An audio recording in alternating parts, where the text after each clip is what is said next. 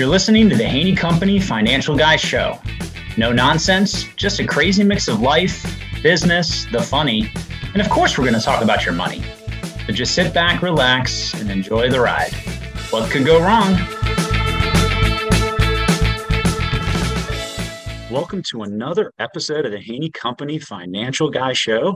I am pretty excited to be treading some new ground topically and also with an old friend of mine, James Schleicher. What's going on, buddy? Thanks for joining me for the show today. Hey, thanks for having me. I'm very excited for this. Very excited. It's a long time coming, so that's always a good thing. I always like to get the hardest part of every episode out of the way up front, so that way by the end of it, things are rolling really smoothly. So the hard-hitting questions that I know I sent to you, let's dive into those and make sure you can tackle them, all right? Yep. First and foremost, really critical. What is the number one place that you've always wanted to go visit, but you have not yet visited? I am probably the lamest person to ever ask these types of questions too. But we didn't travel growing up. So if not for my wife, she got family in Texas, so we go there a lot, but obviously with business and work, we travel everywhere. So left to my own devices, I probably just would have never left Northeast Ohio. But right now, the place I want to go most is Super Nintendo World. I have a 6-year-old and a 4-year-old, and my son JJ is the oldest. So he's been my youngest brother. He saw him playing Zelda and then has been obsessed with Zelda. So just kind of right now, our world kind of revolves around Zelda and Mario, like the Mario movie. They love the Mario movie and stuff. So my world really revolves around home and my family. So right now, if you're the place I can't wait to go, Super Nintendo World. That's Where is that? To my understanding, they're building in 2 years. They're building one in Florida. I believe there's one in California already. And then I know there's some other we've been watching it on YouTube, so I know it exists. But my wife Erica wants to take the kids to do the Disney thing next year. So we might have to have a little family conversation of do we wait 2 years so we can hit Super Nintendo World at the same time. But if they're there, I'm happy. So, but yeah, I'm pretty amped for that. So that's super cool because it might actually be giving me an idea. So with my daughter, we brought the Nintendo 64 back out, and of all the gaming systems, she just loves some of these games. So we'll rock that, even as a family or all that other stuff. It's just kind of that was such a seminal part of my life growing up, and then now having it be almost the same dynamic with the kids. That's pretty cool. Yeah. I love that. All right. Yeah. Well, good answer. My wife is yelling at us that we've been playing too long. We're playing too many video.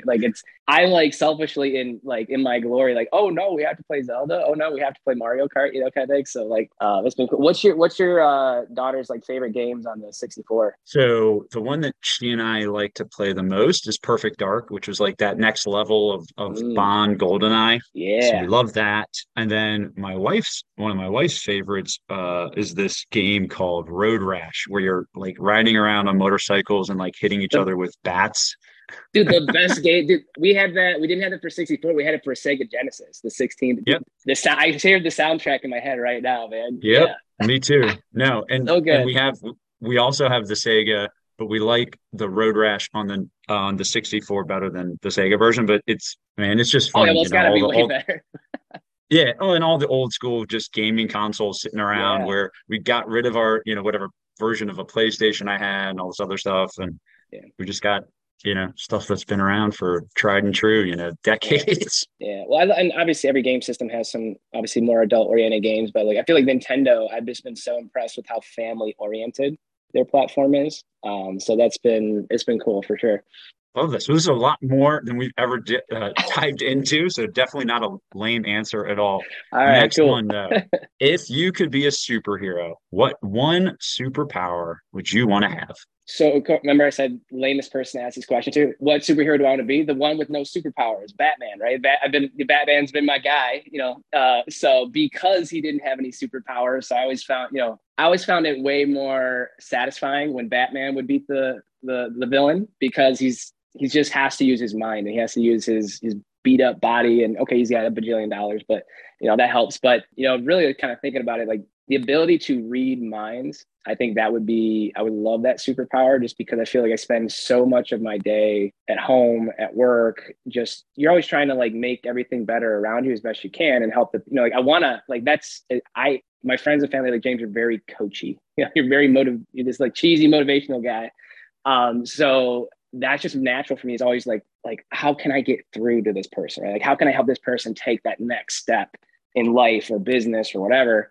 So it'd be way easier if I could just read their mind and be like, oh, they're thinking this, so I'll go down this path, right? So yeah, I think that'd be cool. Nice. I like that. And I will actually respond and plug a book series, which you may have read or at least seen the movie. It's the Chaos Walking series by Patrick Ness. And I'm getting through the third of these three books.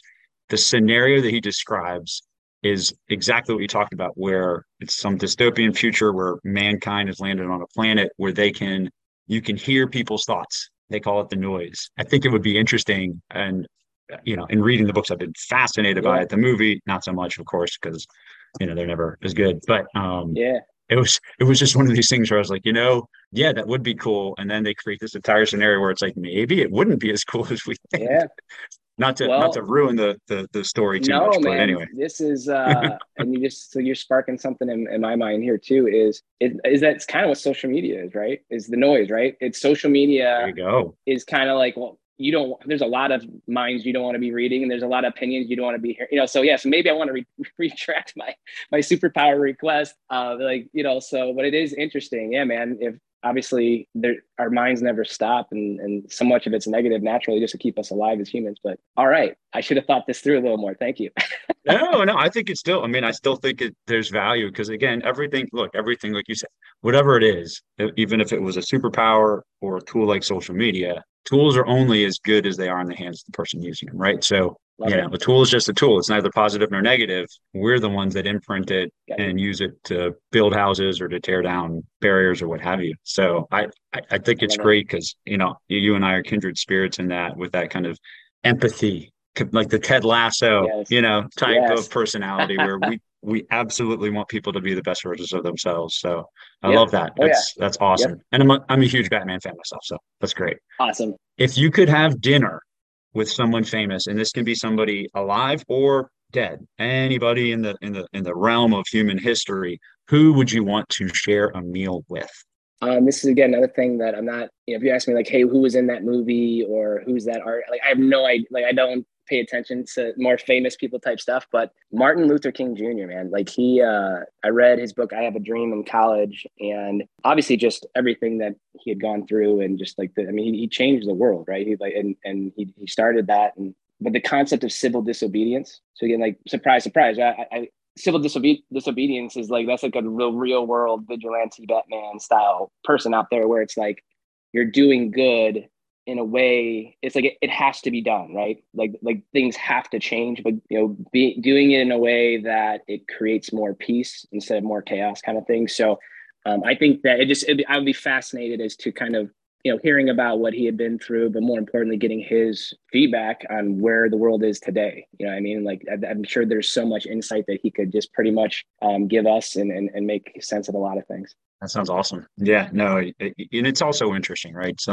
I think the people, at least I feel this way, looking back on someone like a Martin Luther King Jr. or a lot of, significant people across the thread of history, the ones that stand out to me the most that did change the world. I think it seems like probably as people weren't necessarily trying to change the world the way that they did, right? It wasn't in their heart to go out and be like, I'm going to be this big person on the stage of human history.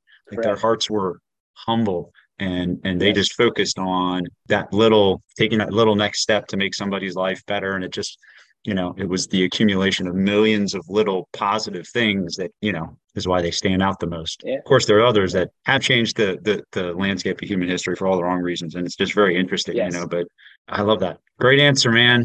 Great answers. Awesome. All right.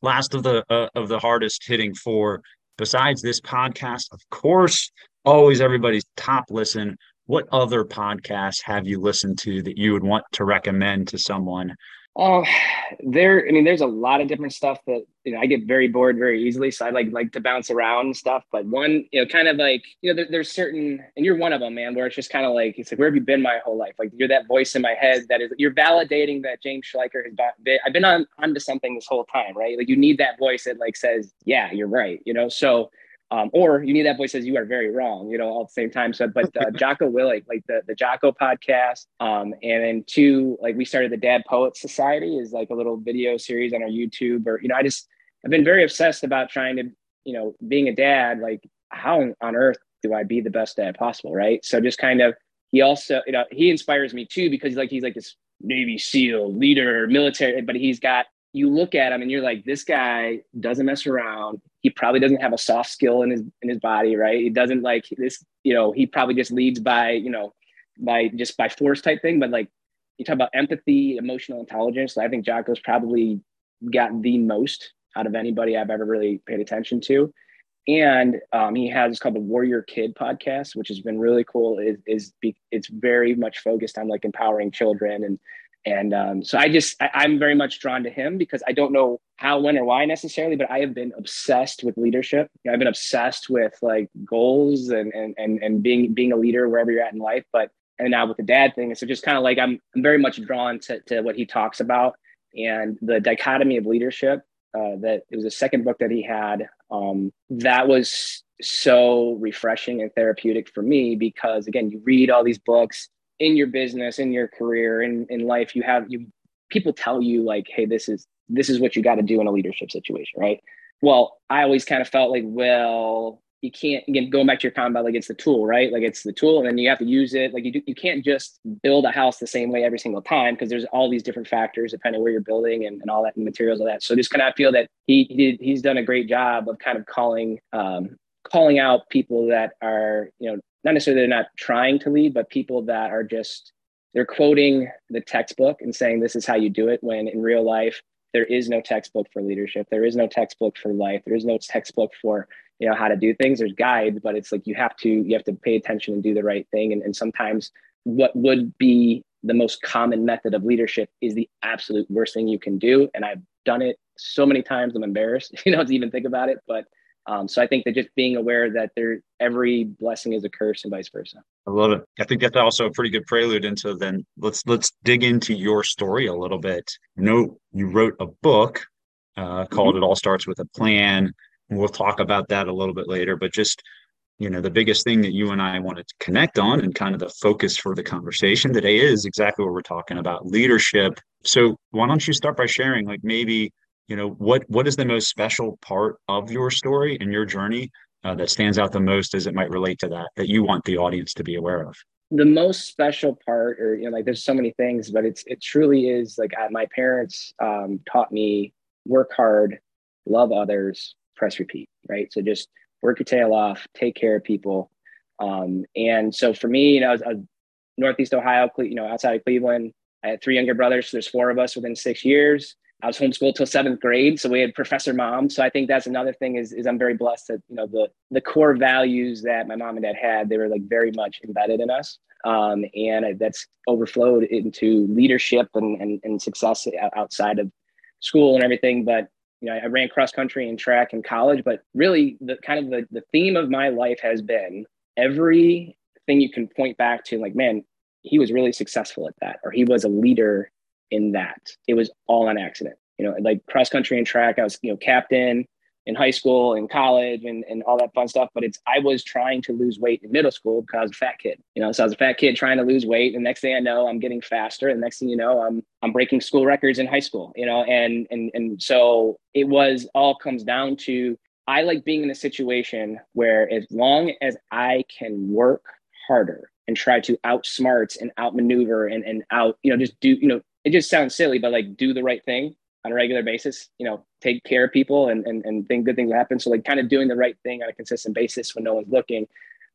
I've found a way to succeed. And that's really what drew me to the business world was, when I graduated college, I could not find a job. I had a double major in English and communication, double minor psychology and writing. So not one business class. I thought business was for evil people. I thought, I'm like, oh, those evil corporations, like, oh, I can never be that, and here we are. But like, So it's just been wild how the best thing that ever happened to me is usually things go wrong. They don't go my way. And that's kind of it all starts with the plan. The irony of that is like the whole purpose of having a plan is 24 hours from now, your plan's going to blow up in your face because life's going to throw you a curveball you weren't expecting. And then, but at least when you have a plan, when you have goals that are much deeper than the surface level of just kind of what you're trying to accomplish in the short term, you can get through things. But I didn't want to work my tail off in a career or a position where, I've basically sacrificed my personal life to get a promotion 5, 10 years from now or whatever it might be. But the boss's cousins, uncles, nephews, niece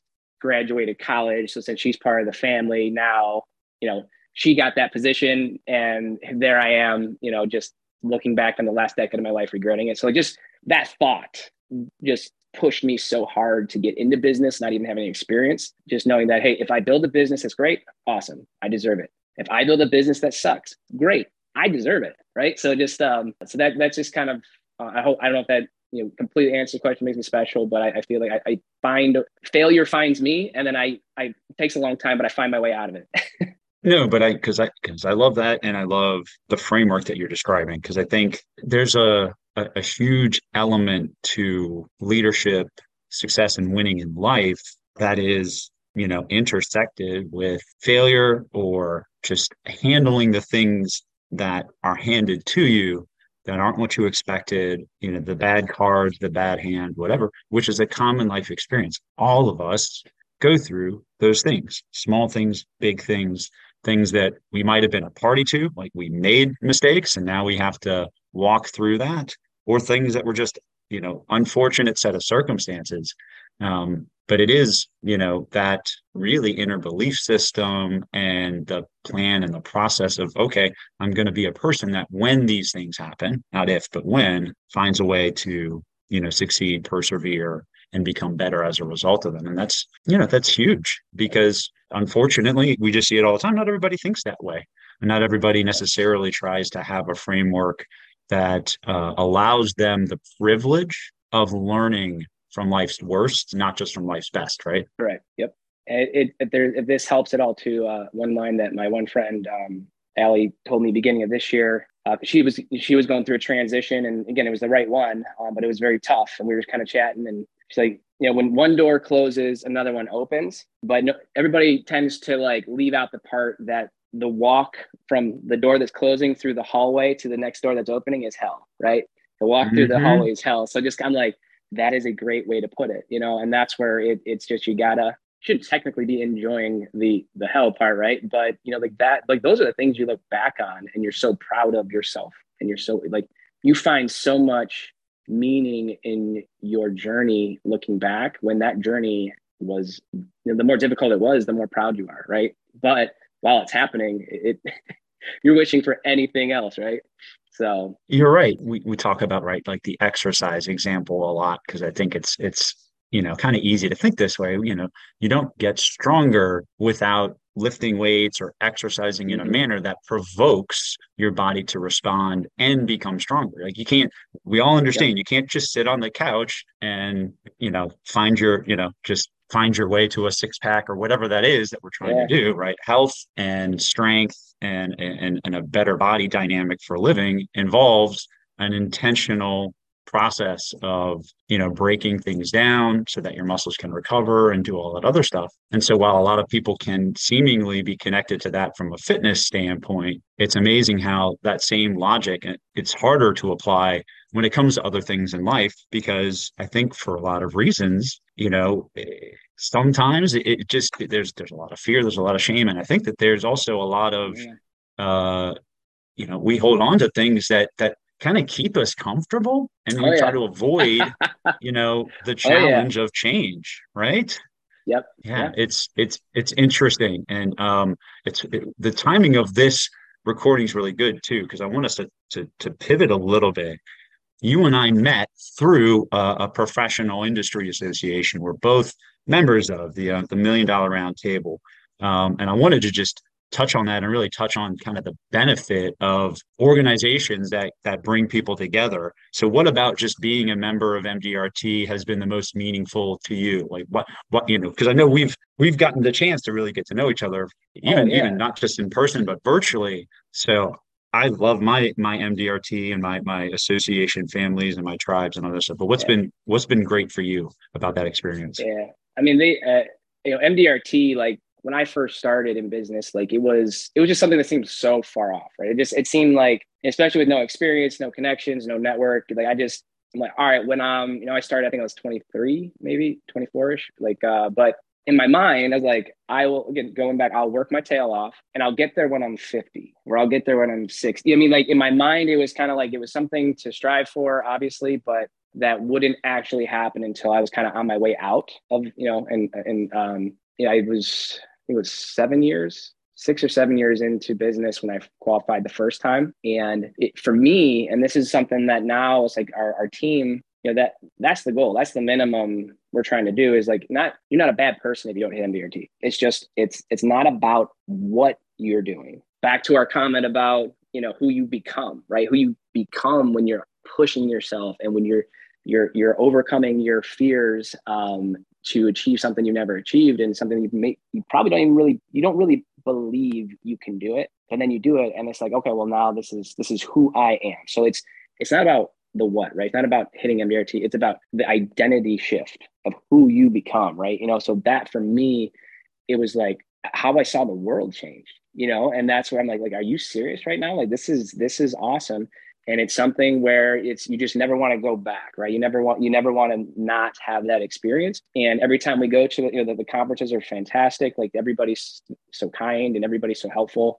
And that's what I would tell everybody, that can get to it or is going. And I try to tell the team, like, listen, you're going to walk away from MDRT with one idea, and you're going to come back, and that it's going to change your life. It's going to change, everyone, or your family's life, your community, your clients. Like, it's just so wild. Like, if you don't know what it's going to be every year, but you do come back, my to-do list, my team makes fun of me. I come back from MDRT, my to-do list, I think I had 48 things I wanted to implement last time. I'm like, all right, well, let me at least try to narrow it down to one here to see what happens. But yeah, and my mentor, going back to your comment about fear, and I'm sorry to kind of keep rambling on here, but I think that this is again, whether someone is able to qualify for MDRT or be a part of MDRT, or if someone listening to this, there's something in your life that people around you who love you are saying, you can do this, right? Like, you can achieve X, whatever that X is. And for me, my knee-jerk coping mechanism was the phrase, I'll try. So for a good 4, maybe 5 years, I had mentors and people who cared about me saying, James, this MDRT thing, like, you can do this. And inside, again, to talk about, like, it's, imposter syndrome and identity crisis of like, no, that's not me, man. Like, I don't come from a business background. I can't do this. So, but I can't say it out loud, right? Because that's, nobody admits that they're scared. But so really it's just, when I was saying, I'll try, I was really saying, I'm afraid, I'm scared. And this is 4 or 5 years into my one buddy trying to get me over it's just over the mental hurdle. And we're, I always have a lot of love for Scottsdale, Arizona. That was where our work trip was. And, I took the last flight out to spend some time with him and just kind of chat. And, I did what I did all the time when he's talking about MDRT. I said, I'll try. And he busted out Yoda on me. So when in doubt, bust out Yoda. But he's like, we do or do not. There is no try. And in that moment, like, I remember that exact moment, I'm like, okay, like, it changed everything. So again, I was sitting in his hotel room in Scottsdale, Arizona, waiting for a flight. Like, I didn't get a sweet lead or referral, or like my business, nothing changed other than my mindset, and that mental shift in my identity is like, I'm going to do this. I don't know how. And that's where, like, anybody listening, like, you'll figure out the how, right? Just, you got to believe. And it sounds so cheesy, and here I go in cheesy coach mode, right? But it's like, just decide, make the decision. This is who I am. This is what I'm about. It's going to hurt. People are going to laugh at me. People are going to make fun of me. People are going to say I'm crazy, for chasing this. But guess what? This is what you want. If this is what drives you, this is what's going to make you the best version of yourself. Then, find the Brian Haney's of the world that are, that are like, maybe you're onto something. And they're the people that are going to help you get to where you need to be. Because when I told my grandma, I was living in her basement when I started my business, and I told her I was going to business, she cried. She started crying when I told her what I was going to do. She's like, why can't you use your degrees? Like, no one's going to do business with you. And I'm like, okay, this is not the motivation I was hoping to get, or this is not the pep talk that I had in mind when I was going to present this to you, Grandma. But it's just out of love, right? Again, fear. She was afraid for me. She didn't want me to fail. She grew up picking cotton in Tennessee and moved up to Cleveland area. And, she just wanted a better life. And she's, a lot of my work ethic is directly from just watching her, just zero excuses, go, go, go, go, unstoppable, so love you, Grandma. And thank you for being you. But oh my gosh, man, it took so much just to mentally overcome my own doubts to get into business. And then I'm all excited and that happens. So just where I'm going with all this is call the Brian Haney's of your life and be like, hey, I just talked to my grandma. She said, this is never going to work. I just talked to my wife. She's never going to work. My husband, people you love are going to tell you not to go for it, not because they don't want you to get it, not because they don't want you to succeed, but they are scared and they don't want you to get hurt. But if going back to my son, JJ, playing Zelda, we just got Tears of the Kingdom, which is amazing, but it was like this sequel to this Breath of the Wild game that he was playing. But there was new things and new areas that I was like, all right, JJ, we gotta go over here in this area. I'd be like, no, we're gonna die, And then so our slogan, our tagline the last couple months has been, if you ain't dying, you ain't trying. So just kind of like, please, no dying allowed, but like just like that's kind of that video game mindset of like, you gotta go where the most danger is. And it's not, our mind's going to tell us that like, hey, this is very dangerous. You could die. But there's very few situations in your career world or life that what your brain is telling you is true, if that makes sense, how bad this could be. So no, sorry, I get all fired up. I'm all ranty. Sorry. Well, you touched on a lot of things, and I want us to pull on this thread a little bit more. And I think, especially what you were saying, things that I know that we share and agree on, right? An organization like $1 Million Roundtable, it really, like, finding your tribe is critical. Oh, yeah. I think, nobody is ever at least this is what in looking at human history, we talked about great leaders. I don't think I've ever seen any person that's made a significant impact on the world by themselves. It's always a team effort. They're always surrounded with other people. Yeah. So finding that tribe, that community that's going to, pour into you and give you the equipping, the encouragement, and the support to be successful is huge. And grateful that organizations like MDRT and others that people can be a part of exist. There's a huge association community. And so whether, MDRT may not be your fit depending on what you're doing or what industry you're in, whatever it is, but finding that one that is and knowing, and hopefully maybe there's even more than one, right? Finding those places and seeking out those people is critical. And then, I just got back from a conference with the American Society for Association Executives. So we're in America, right? There's an association for associations, of course. And so there's an association for that. Yeah, there's, so there's just, we just got to layer it on. But every year, talking about, tribes where I feel just empowered and just, get into this room full of amazing people. And it's always so good. One of the headline speakers is a guy named Chad Foster. He's blind. He was not born blind. He became blind throughout his life, and he wrote a book called Blind Ambition. And his whole, keynote, he was talking about so many of these things. And, one of the lines the first one that I grabbed, even though it doesn't always land well when you say it, one of the first things he says is, excuses are for losers. It's like, I love that. And he's getting into, he starts out by saying, what you were talking about, right? The difference between doing and not doing is belief, right? We either believe that we are whatever narrative we've told ourselves or we're not, and therefore we don't behave unlike ourselves, right? If we believe we are successful, we can do extraordinary things, we can overcome X, Y, and Z, whatever it is, having the right kind of, belief system is critical.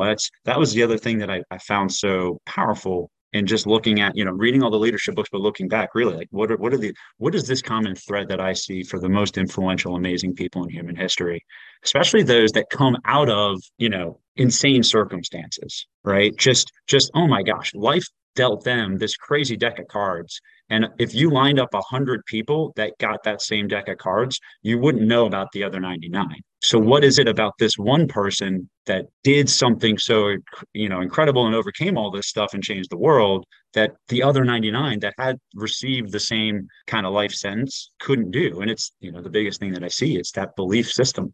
They just believe that they could, and they continue to Yep. build on that belief system and create a better framework for their own success. And that's huge. And then, he talked about, being careful about the narratives that we tell, so examining Yes. ourselves for the self-limiting beliefs, but also what story do we tell Mm-hmm. ourselves, and what stories do we let Yep. other people, like, do we listen to, like you were already mentioning, Yeah. are the stories that we want to latch on to the ones that are going to allow us to go as far as humanly possible, or are they going to be ones that prevent us? And I just think that those are some key things in that, overall, this big story of leadership. Yeah. And I want to talk, let's kind of circle back then, talk about, leadership and the need to kind of have a plan, and tie that into, maybe you mentioned some things, but I'm sure there were a seminal moment or two in your own professional journey where you really, Mm-hmm. that need to crystallize for you in terms of, I really have to have a plan. Let's talk about that. What was something like that, or maybe, it could be Yeah. more than one moment, and how was that so formative that, it allowed you to go so far as to write a great book? Yeah, and I think so for me, I was trying to narrow down, like, my wife makes fun of me. She's like, James, like, every week you got this like groundbreaking, like, oh, I read this book, or I met this person, and I thought, I listened to this podcast, like, this is going to change everything, right? So, for me, again, the title of the book, It All Starts with a Plan. That is an absolute tribute to my grandfather. He passed away. I was only about a year in my business, but he was the one, basically came to me and said, James, you're coming out of college, you're getting into the real world. You're going to have, there's bills, there's things, like, just let me know when you're moving. They remodeled their basement, so it's basically like their basement was an apartment. So like pretty much every single family member at one time has lived in my grandma's basement, so it's kind of like your rite of passage. But, so like my mom, my parents, both amazing, wonderful people. They still get along, but they were going through a divorce. I think it was my freshman year of college. And she delivered papers for a long time, just something that she could do before, me and my brothers were awake. And then she would, teach us or take care of us and all that. But then she ended up driving. I remember like the newspaper, like we had like these big like box truck looking things. And they put the newspaper in the thing where you put the quarter in and pull it out of the paper box and all that. So my mom's like 5'2". Like my mom's tiny, right? She's like a little pit bull though. So she's like your logo, like that is like the spirit animal of my mom. Like she will not back down. But like she tore all the ligaments in her hands doing that job. And basically just kind of the way things worked out was no one really had her back. What it came down to is like, so she was kind of like, there she was going out on her own, and then she's, running out of workers' comp. And my cousin they were selling a daycare, and basically my mom called every single bank and would get declined for a loan or declined for a credit card, and then she'd hang up, call back, and then every now and then they would approve her for something, and then she'd get like a small business loan through like a private investor. But then my grandparents loaned her money, basically borrowed money from their home to help her like buy this daycare and buy this business. And if I really take a look at leadership and business in my life, like not really consciously, but definitely subconsciously, I've just simply copy and pasted what my mom did with her business. And with the family business, like you quickly learn like, okay, well, any aspirations I had to work anywhere else, those are gone. you're working minimum wage, and you're going to be here, we're, before 6 a.m. when we open, and you're staying past 6 p.m. when we close. And then guess what we're doing on the weekends? We are going back to the building, and we are painting, and we are fixing, we are unclogging toilets. I talked to my mom, recently, and I'm like, hey, what you doing? It was a Sunday night. Oh, I'm driving back to the daycare. Kid pooped in the urinal, and the teacher couldn't get all the poop speckles out of there, so she's going to go scrape poop off a urinal. Like that's her Sunday night, So just kind of, when it comes to like leadership, she always showed me that you get in the trenches, and you never are too good. You are never above doing anything you would ask anybody else to do. And then also too is the way she was just always looking to help and love, and like her business, like they're not her employees, it's her family, right? She always just saw it as a family. And so if I could tie really a seminal moment to my journey, was really just going back to beliefs, because it took a good 5-6 years for all the referrals and all of the connections I was making for other people like, I remember like I was getting people connected with all these people I was meeting in the community and you know, attorney, accountant, like just here you go. And it's like, when is this going to come back to me? Right. And you have those moments over, like, when is it my turn to get like an introduction to somebody? But just seeing her connect people and to try and help them get ahead in life and try to help them have a better chance in business and all that. And just pouring her heart and soul into every single moment, with every single person. Like, I feel like that is, you know, to me, you know, I'm very blessed because, again, as many leadership books as I've read, I never really had to read them. I just had to live. I had to pretty much copy and paste what my mom did naturally. So, so I don't know, you know, like that's really, if I could tie it back to like one moment, it's really just having that foundation and just bring it over to my business. Well, and I love that. So first of all, as a former paperboy myself, I have a Dude, high yeah. kindred connection to that experience. Yep. That was Yep. certainly a formative part of my life from when I was 8 years old till I graduated from high school. Helped me fund a significant part of my college. Mm-hmm. But also, you know, what you were talking about in terms of, clearly your mom had a belief in what she was, not just doing something for necessarily the sake of doing it or having a business or financial reward, but you know, it sounds like the words behind the words are, you know, she was someone that really did care about the experience, the delivery, what, you know, Yep. the business offered to the community, the people that were going to be a part of it, and all the other stuff. And then, like you're saying, you know, Yeah. leading by example, just doing those things that aren't seen, are never, you know, I'm sure there's a million hours she spent doing crazy things that nobody will ever know about. And that's the point, Yep. though, right? That's what Yep. makes the difference of, you know, really being and believing that we are people that have that opportunity to have an impact. And you don't always get recognized for all that kind of stuff. And like you were saying, Mm-hmm. you know, intentionality around the seeds that we plant. You know, I think we're probably, you know, both believers in the concept of, you know, reaping and sowing. You do reap what you sow. The only thing, though, in Yep. that process that you get to control over is, what are you sowing? What are you putting into the ground? What are you planting into the soil of your life and the lives of those around you that one day you want to have a harvest of, Yep. right? I think a lot of times, you know, I look back over my life and there were times when, you know, I was really, really intentional and good about the things that I was trying to plant for all the right reasons and for all the right people, not just for myself. And that was always fruitful, whether it, you know, facilitated something immediately years down the road, or whether it never, you know, directly paid me back, just the fact that I was trying to make sure that everybody else was, you know, improving in their lives. And there are also times when I can think of and look at and be like, man, the seeds that I was planting, I needed to pray for crop failure. I Yeah. don't I don't want this. You know, this is not going to, when this Oh comes back, yes. this is not going to be when I want to be eating on the kitchen table, right? You know, and Oh yeah. but that's, Yeah. you know, that's really important. Yeah. And And it's so sorry, go ahead. Finish. I was My just bad. I love that part of your journey. You know, these very, very practical, non-cliche life examples, right? How living the right way is maybe the best thing that we can do, right? Yeah. And just kind of when you're talking about, there's some crops you're like, oh, I should not have planted that. You know, because I think that a lot of times in these leadership talks, these business talks, like it's you talk a lot of you talk about like your own failure and all that, but like it's I see, like, it's so easy to see outside looking in, right? But like there's people, you know, that, again, my mom's my superhero. Like she is, you know, always, still to this day, she's never stopped loving and caring and planting those seeds. But you know, she's gotten taken advantage of so much more than the average person, right? And like it's easy to be like, you know what, I got taken advantage of for being a good person. I'm done, right? And that's I've had to catch myself so many times, and it's like you'd like to think that it will never happen again, but again, you can't talk about reading minds. I would love to be able to read someone's mind, like, oh, they're not genuine, they're not genuinely here, you know, for the right reasons, but like, you know, and so a couple things that I want to throw out there, especially when you're, you know, in business and you're leading people.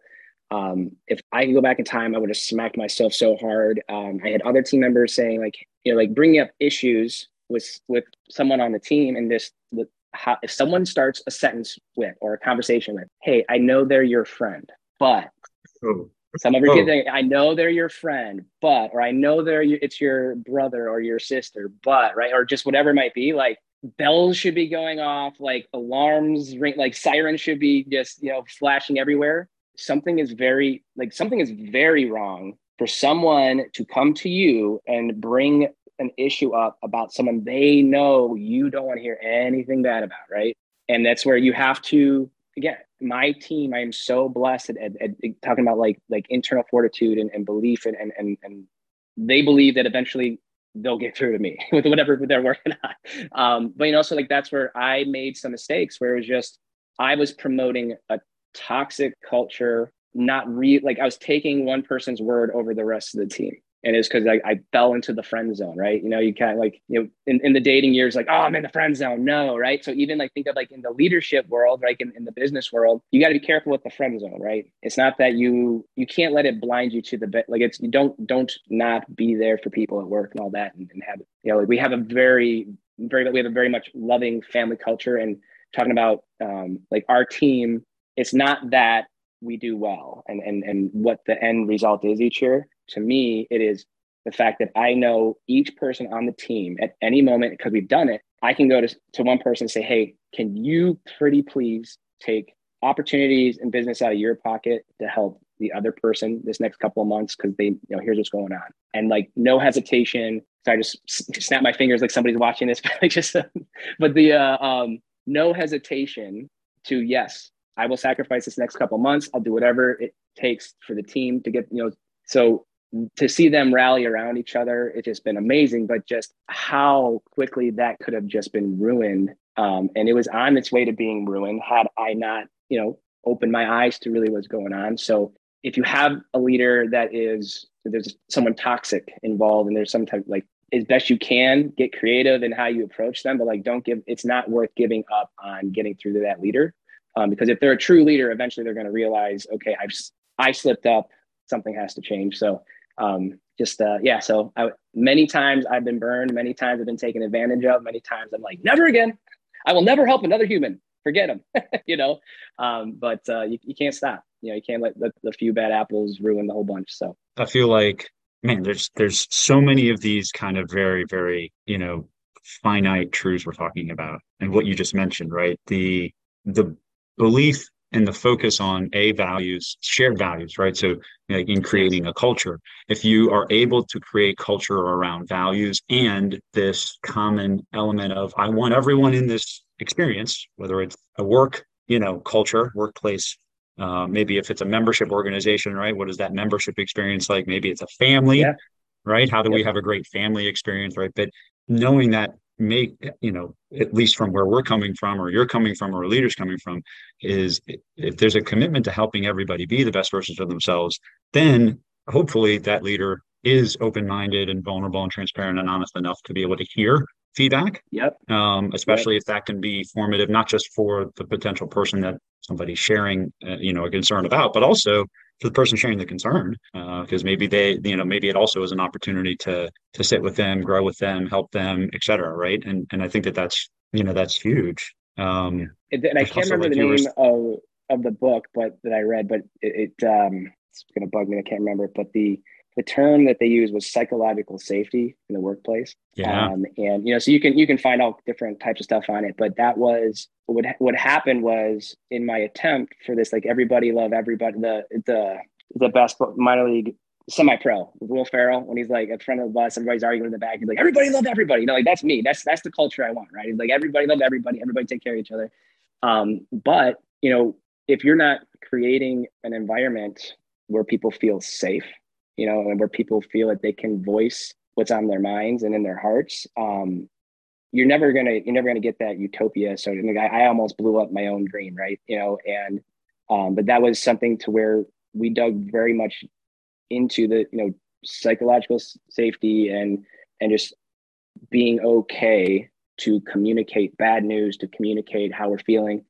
Don't worry about you're going to hurt James's feelings. It's like you're not going to hurt anybody's feelings when you're genuine, right? If someone genuinely, like if you genuinely want to help each other and you're genuinely a team, like no one's feelings get hurt because people understand that things happen. So, yeah, you got me all fired up, bud. So, No, well, and it's that commitment. It's that commitment to culture. It's that yeah, commitment to team. It's that commitment to everyone being the best versions of themselves, and yeah, conflict not being a symptom of bad people, but brokenness in relationships, right? So, yeah, we're not two bad people or one bad party and one good person being impacted by a bad person, right?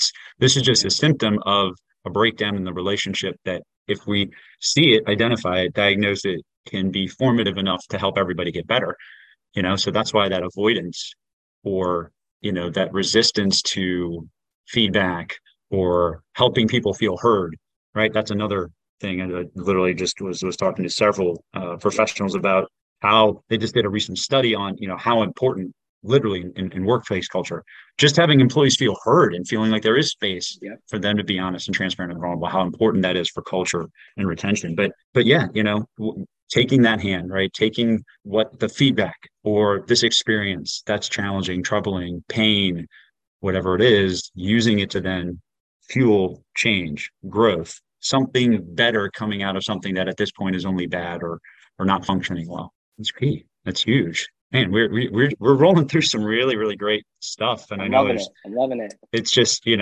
all of these elements of leadership that are beyond platitudes and cliches, right? And I wanted to, you were mentioning a few things earlier, and then it brought me back to, I know I mentioned that the Chad Foster thing. It brought me back to one statement that I found so powerful, and I want us to pull on this thread a little bit together. It says this, and Chad Foster talking about going blind, the fact that he used to be able to see, now he's blind. Like these are the cards that he dealt. He said this. Um, there were two stories that I could have told myself. The first story is I went blind because I have really bad luck, right? Woe is me, life sucks, this Yeah, sucks, why did this have to happen to me? So the other story is I went blind because I am one of the few people on the planet that could overcome it and live a productive life that helped others. And he's yeah, like, both of those stories could be true, yep. right? And he said, and he went on to say, it taught me that happiness is not a feeling or emotion, but a decision that we make every day when we wake up. There's a podcast I was listening to. It was like, if Disney ran your life. But that was like one of the things a guy talked about. And I'm sure I get this feedback a lot. I'm sure you get this feedback a lot too, where, he had posted again, a positive kind of uplit, like it was a leadership, post on social media, but obviously everything he's doing is more in a positive framework, right? He's not using it to kind of complain, but he's got a couple of messages like, you're so lucky that being happy and positive comes natural to you. Like you're so lucky that this is, you don't have to work hard to be positive, and it's like, man, it is such hard work to wake up every single day, regardless of what happened. And, we're all human, right? So if with our team, like, again, I would love, I'm always on this quest for perfection, but at the same time, I understand that to eventually be perfect is something you got to fail a bajillion, it's not a real number, but it's not an exact science here, but like, just say, hey, if you didn't fail or make, not so much fail, but like, if you didn't fail or make 15 mistakes minimum today, like something's wrong, right? Something's wrong if you're not messing up, because it means you're not thinking outside the box. It means you're not, creating new opportunities. It means you're not trying to better yourself and the people around you. So go back to my Zelda, phrase with JJ, if you ain't dying, you ain't trying, right? So if you're not making mistakes, it feels like death sometimes, right? Like, oh, what is so-and-so going to say, or what will they think of me, right? But yeah, to get up and be happy and positive, choose it. Like it's not everybody, the brain there's so much, it's the most powerful tool we got. We can't see it. Nobody truly understands it, right? And so everybody just kind of guesses at what, like, well, you're feeling this way, so you have this, right? Like, but it's like a lot of it is, if I have an issue with my heart, they're going to look at it. If I have an issue with my brain, very few times do they actually look at it, right? It's more of just like, it sounds like you got this, right? But so not everybody has the true ability to choose that, but majority of us do. And if you can look at something like you said, it's just this, especially, I'm a Cleveland sports fan. Okay. Talk about bad luck. Like, oh, just bad luck. Of course. Right. So like, again, bad things would happen in my life. I'm a Cleveland sports fan. I identify as a Clevelander. So therefore my life is doomed. right? No one told me to believe that, right? I didn't come out of the womb like, oh, I have bad luck, right? Nobody told me to hate the University of Michigan. This is, oh, I'm a Ohio State fan, so I guess I have to hate Michigan. Like, so like there's so much things that we believe that are like, you don't have to, right? You don't have to be, when just because most people get upset when something goes wrong doesn't mean you have to, right? Like it doesn't, there's no rule that you have to be sad or upset. Like you definitely want to feel your feelings. You know, it sounds cheesy, like, and it's definitely parent mode. Like perfectly normal feel this way. Every human on earth feels this way. It's just not okay. Like you can't use your feelings as an excuse to take it out on someone else or do, you can't just do something bad because you feel bad, if that makes sense. So, but oh yeah, man. Yeah. My bad luck has turned out to be very good things a lot of times though. I will say that. Well, one of my favorite stories in business, corporate America, is WD-40. So, and I share this a lot, and I don't, it's interesting because I think not many of us know the story of WD-40, but most of us know what WD-40 is, right? You know, I the literally was product, talking, yeah, I was talking to my neighbor about it. It's like WD-40 and duct tape. That's all you need, right? It's right? those two things and Exactly. you're pretty much set. But I do not know One the of the most, story, man. I don't know the well, story, so I'm excited. so WD-40, and this, you can go to their website, you can Google this. WD-40 is named WD-40 because it's the 40th trial of the formula that worked. And they kept Oh, that's that as the awesome. name of the product. So think about this when we talk about perseverance, like you were saying, failure. Failure Mm-hmm. is not an indictment against you, or it's not even necessarily an indication you may not be on the right path. It's just that you haven't quite gotten the results that you might need to break through. Yep. And we don't Yep. know about the 39 other trials that didn't work. And imagine if they had quit after 30, right? Yep. You know, Most people WD-40. do. And that, right. But they, you know, it was all right. Every trial was not, you know, when they kept getting the result they weren't looking for, it wasn't that they weren't on the right path. And I love that because I think that that's, you know, again, one of those other formative things where you kind of have to look at these things in life that aren't cliche, but that are very, very important to recognize, to say that, you know, sometimes the hard truth is sometimes staying stuck, being a victim, feeling sorry for yourself, that's the easy way out. And the biggest thing that, you know, the biggest influence on how your life unfolds is you, right? And the Yep. story that you want to tell, or Yeah. the story that you are telling. Yeah. It's, You know, and it's again, not the cards that you were dealt. It's not the I want you to read this quote. I want this is the most like one of the final closing things from Chad Foster, a guy who, by the way, as a blind person now skis black diamonds. Okay. I can see, and I can't ski the bunny slopes. He can't see, and he skis black diamonds now. So that's just, awesome. you know, all excuses and then some are out the window. He said this: I believe that I am successful because of my blindness, not in spite of it. Yep. Right?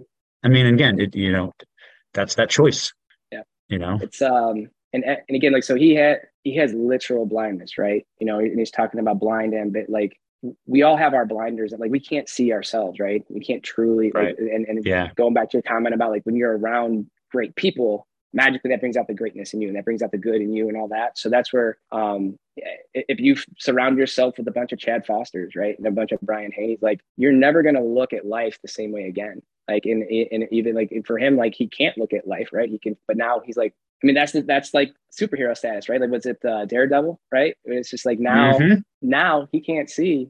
This is the best thing. Like now like he's saving the world, right? You know, so like so that's so powerful, man. Thank you for sharing that. Because we have covered so much ground and we've taken so much time, which is really, really good. And I know the audience is going to love us. I want to circle back and let us kind of close with your book. It all starts with the plan. Mm-hmm. And let you just kind of hit some highlight points from it. Because again, Yeah. hopefully everyone will get a chance to go and grab it and pull it off the shelves because it's incredible. But, you know, if you have two or three real good nuggets that you want people to know from that, let's talk about those. That are powerful key pieces to all of this. This leadership, this life change, this success. It all starts with the plan. Yeah. What are some of the best nuggets in there? There's a lot of them. Yeah, there's a lot. So it's a very small book. So first off, I am more of a podcast audiobook guy because it's going to take me about 10 times as long to read something than the normal person. So I can read the book in about an hour. So that probably means you could probably read the book in 10 minutes. But like, you know, I tried to structure it in a way that, so first off, in the book, it's just more of a template, right? It's not meant to be like, hey, this theoretical, like, well, maybe this will work. I mean, like this works, right? This is the stuff that works.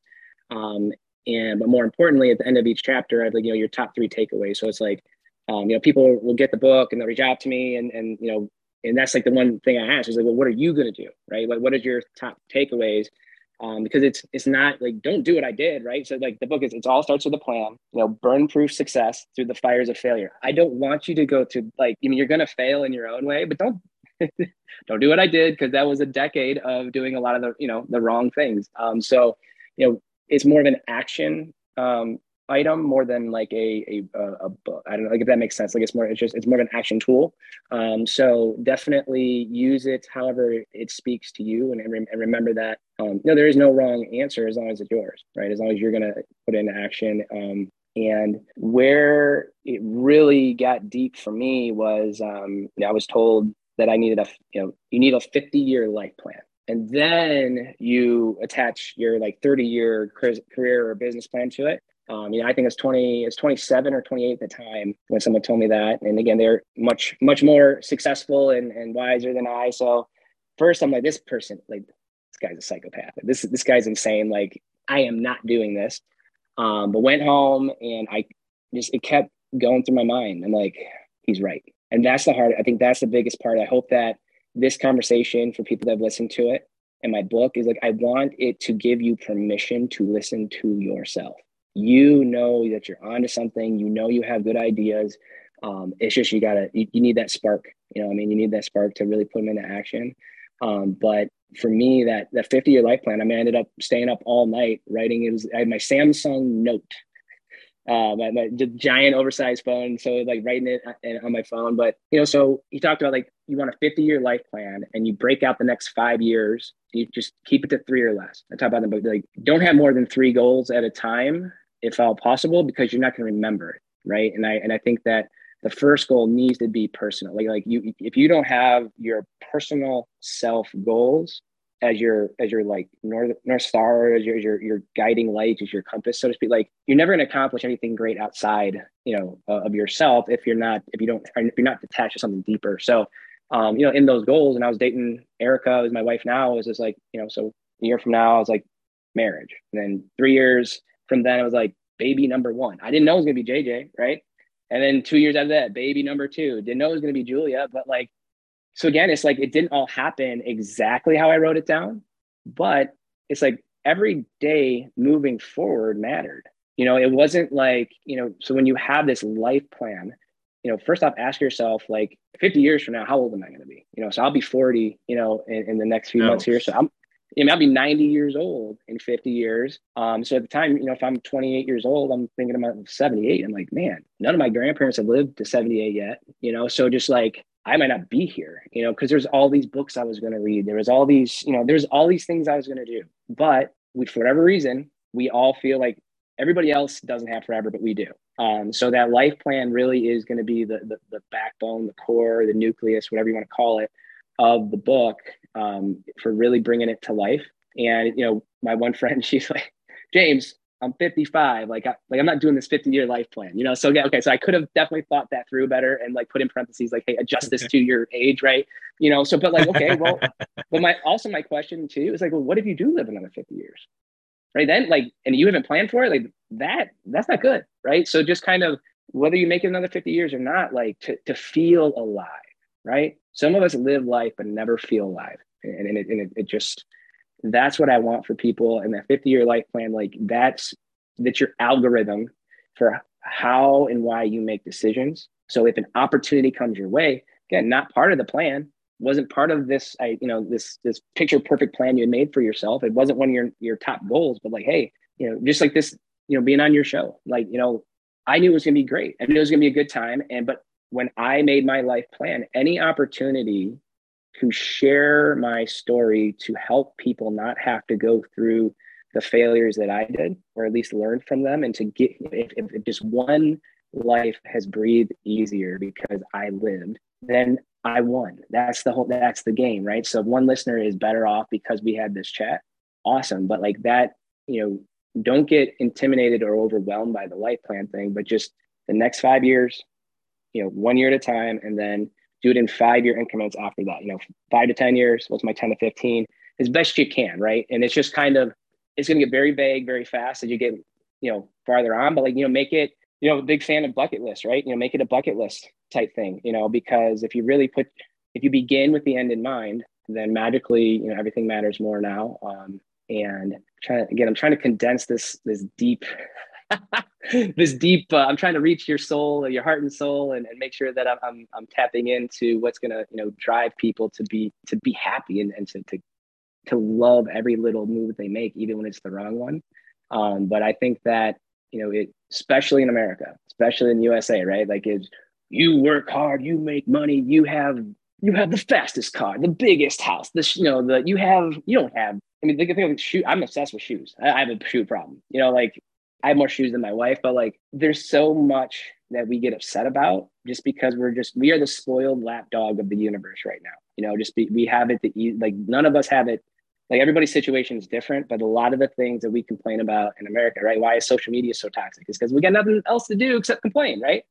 And just so think of a lot of it is because none of us were taught, what do I want first? And eliminate the word should. It's not about what, family, friend, random person. It's not what they're saying I should do. What do I believe wholeheartedly I was born to be, born to do, and go down that path. And then attach your career goals, right? Then attach your family goals, then attach you know what I mean? It's because if your family life is taking you down the wrong path for who you are, you're doomed, right? And if your career path, and I was there, that was my first 5-6 years of my business, my career. I did it. I was chasing what I thought I was supposed to chase, right? I was chasing getting out of grandma's basement. I had a car that didn't break down in people's driveways anymore. Awesome. I had my own place. Awesome, right?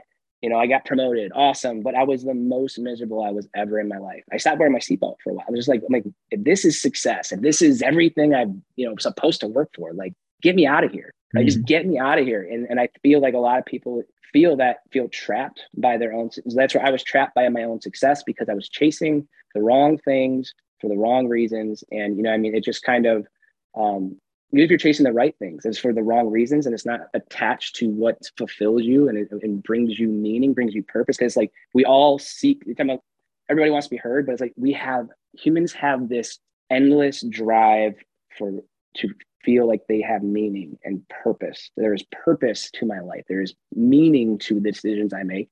And that's why the life plan is so important, is to really attach yourself to something deeper and greater and bigger than anybody could ever take away from you. And, anybody tells you can't do it, you call me, you call Brian, we will professionally tell them to go play in traffic, go somewhere else.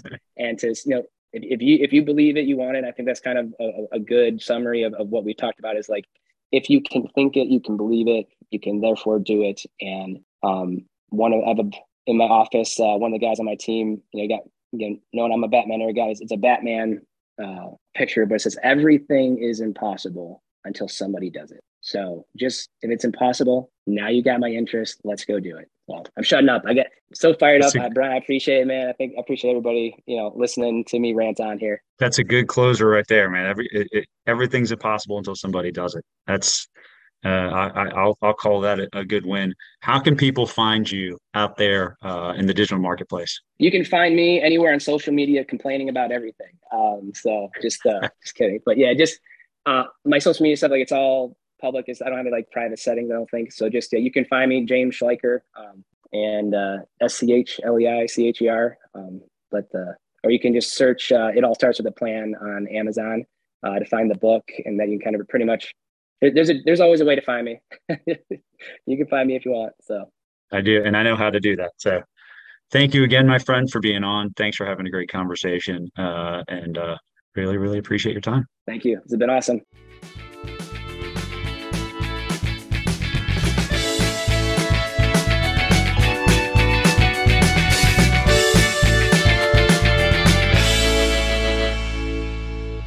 The information provided in this podcast is not intended as specific tax or legal advice and may not be relied upon for purposes of avoiding any federal tax penalties. The Haney Company, its employees, and representatives are not authorized to give tax or legal advice. Individuals are encouraged to seek advice from their own tax or legal counsel. Individuals involved in the estate planning process should work with an estate planning team, including their own personal legal or tax counsel. The information provided here does not constitute personal financial advice, but is meant as the conveyance of information for educational purposes only. All investing involves risk, including the risk of loss. Past performance is not indicatory of future returns. Guarantees are backed by the claims-paying ability of the insurer. Brian Heaney is a registered representative and an investment advisory representative of Dempsey Lord Smith, LLC. Dempsey Lord Smith, LLC is not affiliated with the Heaney Company. Securities offered through Dempsey Lord Smith, LLC, member FINRA SIPC. Advisory services offered through Dempsey Lord Smith, LLC, a U.S. SEC registered investment advisor.